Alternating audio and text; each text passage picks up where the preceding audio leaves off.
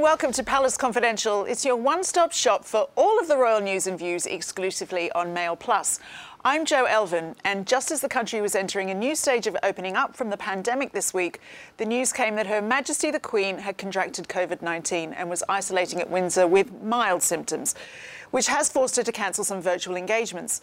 So let's start today by speaking to the Daily Mail's royal editor, Rebecca English, on the very latest on the Queen's condition. Good morning, Rebecca. Now, the Palace have been working very hard for the last 2 years to protect the Queen from this horrible virus, but, you know, it seems to befall all of us in the end, and these measurements weren't enough. How's she doing? Yeah, well, I should say, excuse my voice, because the Queen is not the only one who's confined to her private apartments this week with COVID. But like her, I have got mild cold symptoms and are undertaking like duties like Palace Confidential. So we're both in the same boat. But yeah, there is a bit of an update today on the Queen. Really how it's happened is very much like it's happened to all of us. You know, we've all been in bubbles for 2 years, and now restrictions are starting to relax, and you know, there's a bit more of free flow going on, and she has picked it up. But I've been told by the Palace this morning that she has been forced to cancel the couple of virtual engagements that she hoped to hold this week. She was on the telephone to the Prime Minister on Wednesday night holding their weekly audience, but the virtual engagements have had to go. Now, I should stress you shouldn't worry, because although Buckingham Palace are not saying anything about it, I've been told by my sources it's really just because she sounds a bit like me. She's a bit full of cold and a bit croaky, and it's just not really appropriate for her to be on a video call. But she is on the mend, I'm told.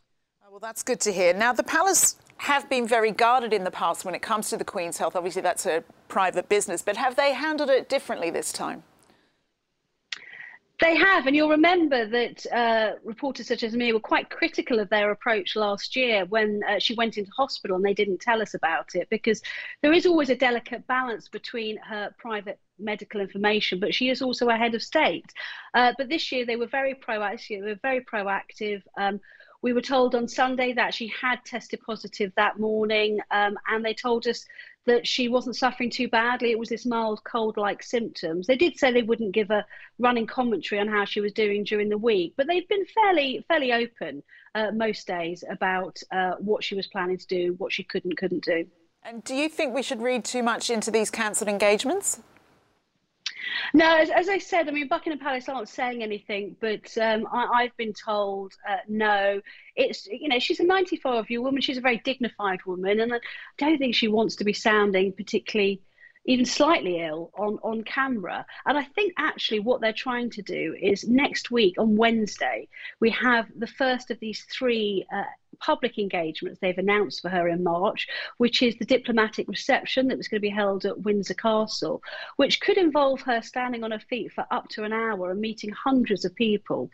I personally don't think that will happen. I think what they will do is get her out for a short period of time and leave the heavy lifting, what they call the grip and grinning, to other senior members of the royal family. But from what I understand, she really does want to attend this engagement next week. So I suspect that's another reason why they're scaling back what she's doing this week. Now, imagine being the person who gave the Queen COVID-19. We know that Prince Charles and Camilla had contracted it the week before. Is it thought that that's where she's caught it from? No, definitely not. And actually, the Palace kind of in their own innovative way kind of made that point quietly but very seriously. I think Charles met a good week, almost 10 days before she tested positive, and there has been an outbreak of cases at Windsor Castle as kind of restrictions are relaxed, and she's one of the people who've gone down with it, and she's not alone. Now, the Queen may be taking things slowly this week, thank goodness, but her future successor, Catherine, has been busy on a solo tour in Denmark. Is it fair to say that she will be taking on more and more of these solitary royal duties? Absolutely. I mean, it's not the first one she's done, but I'd say it's one of the most significant. And I think what we've seen this week that's been different is really her sense of confidence as she does this. It's all about the kind of early years and childhood and encouraging the best possible childhoods for our children. And this is a subject she knows a lot about. She feels really confident about it. And I think that came across in the way she engaged with people out there and also engaged with the press, because as someone who has covered her around the world since she joined the royal family just over 10 years ago, I can tell you, I can't even think of an occasion where at a public engagement she's engaged with the media. She pretty much puts her head up and walks past us and ignores us. But this week there was even a joke with the press as she went down a slide at the Lego factory and kind of engaging with them. And actually that made for much better pictures, much better television.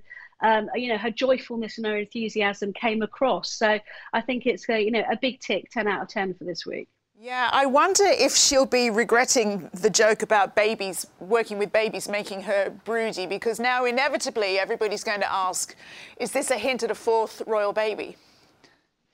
Yeah, you're a bit of a hostage to fortune when you say things like this, aren't you? And she basically said that she loves being on engagement with the children so much that when she comes home, William starts to worry because she says, oh, let's have another one. But I'll be honest, a couple of years ago, I kind of, well, cheekily stroke rudely asked Prince William about this, and he made very clear that he wasn't going to entertain the idea of another one. I think never say never, but I think it's unlikely, put it that way. Thank you very much, Rebecca. Now let's bring my panel in now, as we have so much to talk about. This week I'm joined by Robert Hardman, royal biographer, documentary maker and the man behind the How I See It column in the Daily Mail. And after a week's break from the show where people melted down at his absence, the Daily Mail's diary editor Richard Eden is back. Welcome to you both. Thank you for being here. Richard, we know you're a big Kate fan, aren't you? How do you think she's done in Denmark this week? I'm not sure I'd say fan. I'd say, you know, admirer. Stalker. Admirer of the... OK, let's just call it what it is. Admirer of the Duchess of Cambridge. No, I think we've seen her at her best. And I think, you know, it's really interesting the way that she undertakes tours and engagements on her own now, and with such confidence that was sort of almost unthinkable not that long ago, really. And she's served as a great ambassador. It's a cause that's closest to her heart, about early years childhood development. And that's given her a chance to go to Denmark and see, they seem to be pioneers in Denmark of various aspects of early years learning. And she's gone there to learn from them, but also clearly had a lot of fun, you know, doing things like coming down the slide. And because play is such a key aspect to it for children, she's been happy to sort of take part in that. And so I think it's been a real sort of feel-good trip, and hopefully she's learned quite a bit of useful stuff that she can build on back here. Robert, you've interviewed the Queen of Denmark, haven't you? How do the two royal families get on? What can you tell us? They get on extremely well. They're distantly related. I mean, Prince Philip, of course, was a Prince of Greece and Denmark. Queen Margrethe is a staunch Anglophile. She went to boarding school here in Hampshire. She went to Cambridge, actually, studied archaeology like Prince Charles. She said to me that when she's in Britain, she dreams in English. She loves coming here. What a patriotic soundbite. I love that, yeah. And she comes totally anonymously once a year, just before Christmas. She loves coming and doing her Christmas shopping here. She loves this country. She's a great ally. But I think what this trip by the Duchess of Cambridge this week also showed us is this sort of parallel royal diplomacy that goes on. I mean, Britain's relations with Europe have been pretty checkered since Brexit, and they're at a political and diplomatic bilateral level. They're tricky. But what you can have is this completely separate strand, which is the monarchies just doing their thing, and it sends out a very strong message. If you look at the incoming state visits we've had since Brexit, they've been, you know, the King of Spain, the King of Holland, and now we've got, you know, our royal family going over to doing joint engagements with the Danish royal family. And it just shows that some things sort of trump politics, really. You know, these are two families that go back thousands, well, hundreds of years anyway. And it's nice to see it. And they can just slot in at a very different level from politicians or diplomats, and talk as family to family. And it works really well. Really, really vital question for me. Where does Queen Margaret like to shop when she comes Christmas shopping? I know she tends to stay in the Chelsea area, so smart woman, and around Knightsbridge. So I can't imagine which shop she goes. Yeah, I don't know. There's a couple of department stores around there. Yeah, yeah, I don't believe you, Richard. This was always planned as a solo trip for Catherine, obviously, but with all the talk of a slimmed-down monarchy, sort of like planned for the future, that it's inevitable that she will do more in this way, right? I think it is, certainly, and I think they've cleverly divided things up. So in the past, I mean, certainly with the Queen and Prince Philip, obviously the engagements were nearly always together. And in William and Catherine's case, they think they can cover more, they can achieve more and reach out to more charities if they do things separately a lot of the time. And it also avoids that slightly embarrassing thing sometimes where you'd have a visit and no one would be interested in Prince William, perhaps. They all might be focused on, Prince William. what Catherine's doing or what she's wearing or whatever. And so I think it avoids any tensions that way as well. Not that William's ever, complained, but I think it's a very good way of sort of spreading the royal family and the royal effect. And as you say, they will have to do more of that with fewer of them to go round. Do you think it's probably taken her a while to feel like a bona fide royal? She wasn't born into royalty. It must take a lot of time to sort of like grow into that confidence that you are part of the firm. Didn't you find it interesting, Sweet, when you saw pictures of her with Crown Princess Mary?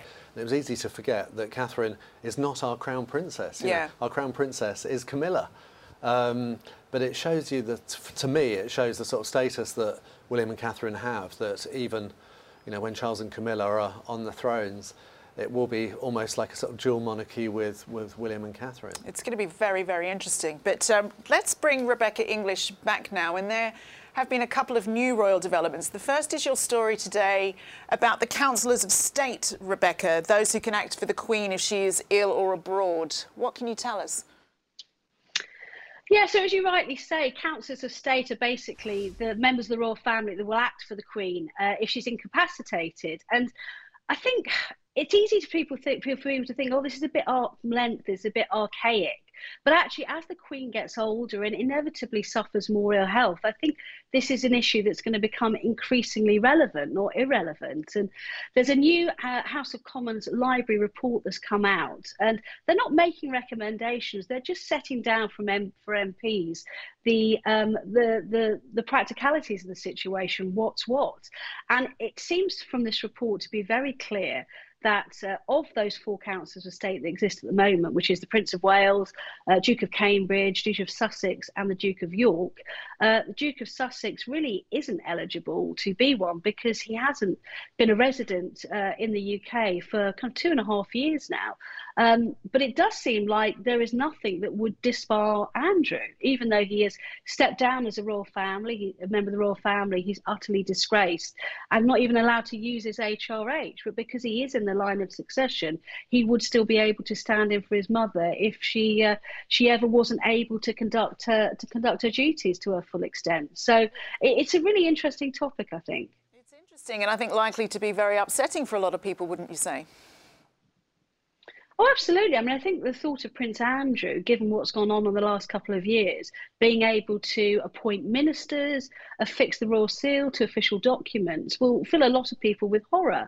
And I think others will feel that, by his actions and the way he's quit royal duties and moved halfway across the world, Harry shouldn't be entitled to do it either.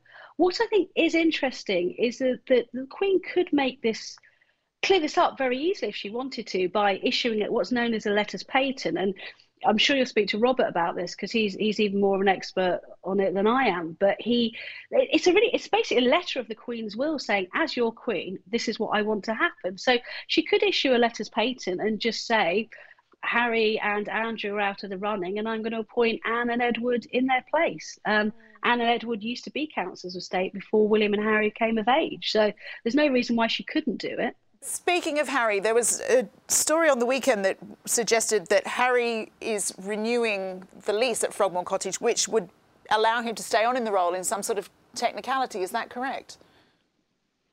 Yeah, I mean, I think to the paper who published this report, the story about Harry renewing the lease on Frogmore is true.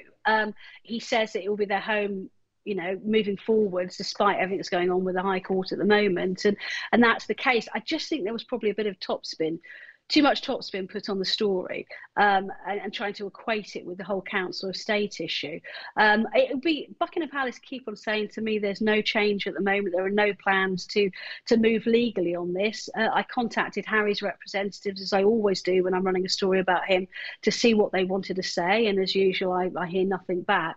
But I think it's something that I think it's something that needs to be dealt with sooner rather than later, and it's quite intriguing that no one seems to be in a hurry to do it. You also suggest in your story today that some are concerned about how the Sussexes might react if he was removed. And, you know, they don't take much on the chin, do they? Well, exactly. And, you know, I would stress that no one who's involved in the decision-making process has suggested this to me, but people I know who know about the royal household and the way it works have wondered quite loudly whether it could be that the Queen just doesn't want to antagonise her grandson. You know, as you rightly say, you know, Harry does tend to fly off the handle at the smallest things. As we know, he was very unhappy, for example, about a photograph that didn't feature him being included in the Queen's broadcast one year. So to be actually legally removed as a Councillor of State, might be seen as poking the bear, should we say. Indeed. Well, thank you, Rebecca. Let's hear again from our panel. And Robert, a couple of years ago, very few people knew about the Councillors of State, and now it seems to be this thing that's causing almost panic at the palace.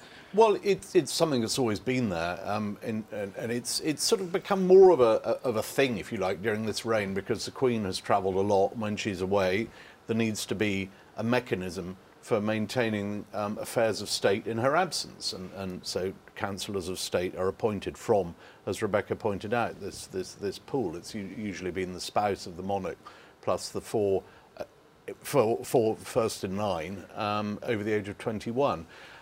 It would, I think, be, you know, it would definitely invite all sorts of debate and, as Rebecca points out, doubtless upset the Duke of Sussex if he was somehow sort of debarred. And particularly, I think the public would find it very odd if he was suddenly removed as a Councillor of State, but the Duke of York wasn't. There's the sort of technicalities and the practicalities. I mean, you need Councillors of State to be here to conduct business. So if he's in LA, then he obviously can't do the job. I think the way around this, and what's happened over the years, as Rebecca says, you know, the Queen can issue letters patent saying, I want this to happen.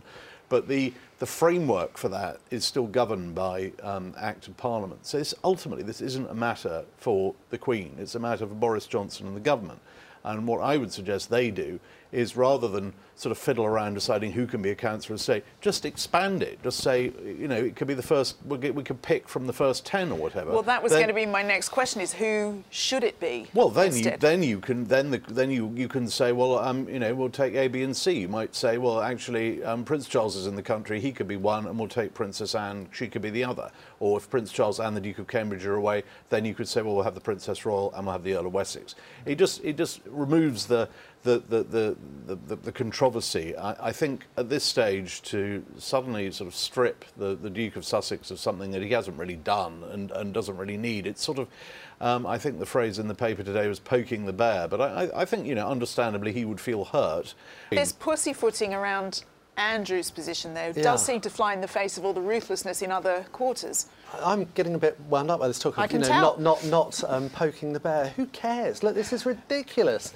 You know, what are we going to have? Maybe everyone's just bored, you know, with the legal writs. Someone who lives in LA potentially is legally could be called upon to carry out duties for the Queen. And with are you more upset about that than Prince Andrew? Both of them. They should be stripped. I mean, it's very diplomatic of Robert's State could be extended, but no, they need to be stripped of it so that people can see that Prince Andrew would never be stepping in for the Queen. And I was very heartened by the fact that on the cover of this parliamentary document, research document, there were pictures of Princess Anne and Prince Edward. So I think they'd be very sensible replacements. But no, I think it does need to be addressed. And people say, oh, it doesn't matter, but I pay my car insurance every year and I don't expect to have a crash, but it needs to be done. Do you think that there's any sense that people are just nervous about pushing the Queen on this? I mean, she's really had a lot of real trauma, I think, in the last couple of years.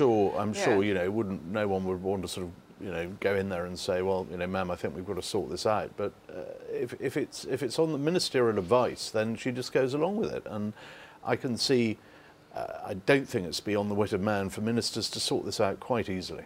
Do you think this is another thing that Prince Charles is maybe like just waiting to sort out in a new monarchy? You're right. As soon as he's king, there will be it will be all changed anyway, and that's when they would amend the Act or whatever.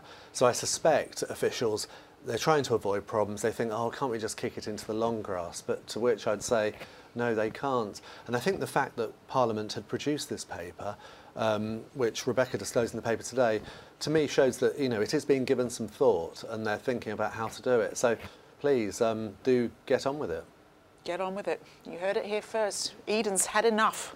Let's move on to happier things, because one celebration that even Harry and Andrew are expected to attend is the Queen's Platinum Jubilee, which is of course taking place in June.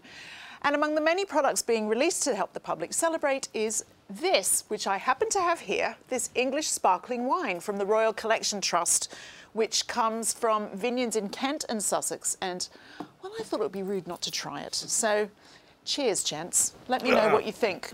Richard, you attend many a society function. What do you think?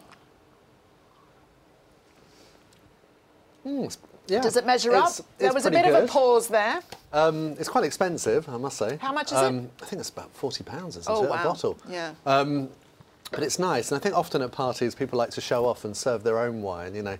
Lord Ashcroft always does that with his vineyards, and that's a He tasty always wine. does that when Yeah. we're all invited there. Yeah. But this is good, yeah, definitely. I would serve it at a street party. You happy with that, Robert? Yeah, I mean, I prefer the Windsor Great Park sparkling wine, which the Queen makes herself. They have a vineyard in the park. She literally makes it herself. I'm not sure she's out there treading the grapes, Yeah. but it was planted by Prince Philip a few years ago, Oh. and it started making really very good sparkling white wine that has won in sort of blind tastings. It's sort of beaten many champagnes, to the point that now the Queen serves it at state banquets. It's used to toast the honoured guest. Can I buy it in Tesco? You can buy it. I think you can get it online. It's limited edition stuff. It's about the same price as this, but it goes almost as soon as it's on the market. There's very little of it around, but it's about 3,000 vines, and they grow down towards a lake in the middle of the Great Park, and I'd say it trumps this stuff. I was going to say, so you wouldn't be into this as a souvenir? Maybe some crockery instead? Yes, maybe a nice. Actually, I think A nice a nice Jubilee teacup. I think, or mug actually, with a sort of bit Well, of E2R feel free on to it. take this Palace No, it hasn't Confidential got E2R heirloom. on it. I want, Yeah. I want proper branded merch, please. So I think my mother would expect a sort of Platinum Jubilee tea towel, but maybe I'll invest in a The Daily bottle of Mail's this got stuff one of them this year. already. Yes, You yeah. just get one from the paper. I think if they're allowed, they should put the Queen's face on it, and then all the Americans will buy it. I Or think at least a I coat think of that would arms. appeal. Yeah. Yes, I don't think the label looks royal enough. No. The label is apparently based on the design of her coronation gown, so that's possibly a little niche. That's but- probably a bit niche for this old Aussie, but that is all we have time for on this week's Palace Confidential. Robert Rich and I have to go and get drunk now. But my thanks, as ever, to my guests, Rebecca English, Robert Harbin and Richard Eden, and of course to you for watching. We're going to enjoy a glass of fizz, but we will see you next time. Cheers for now.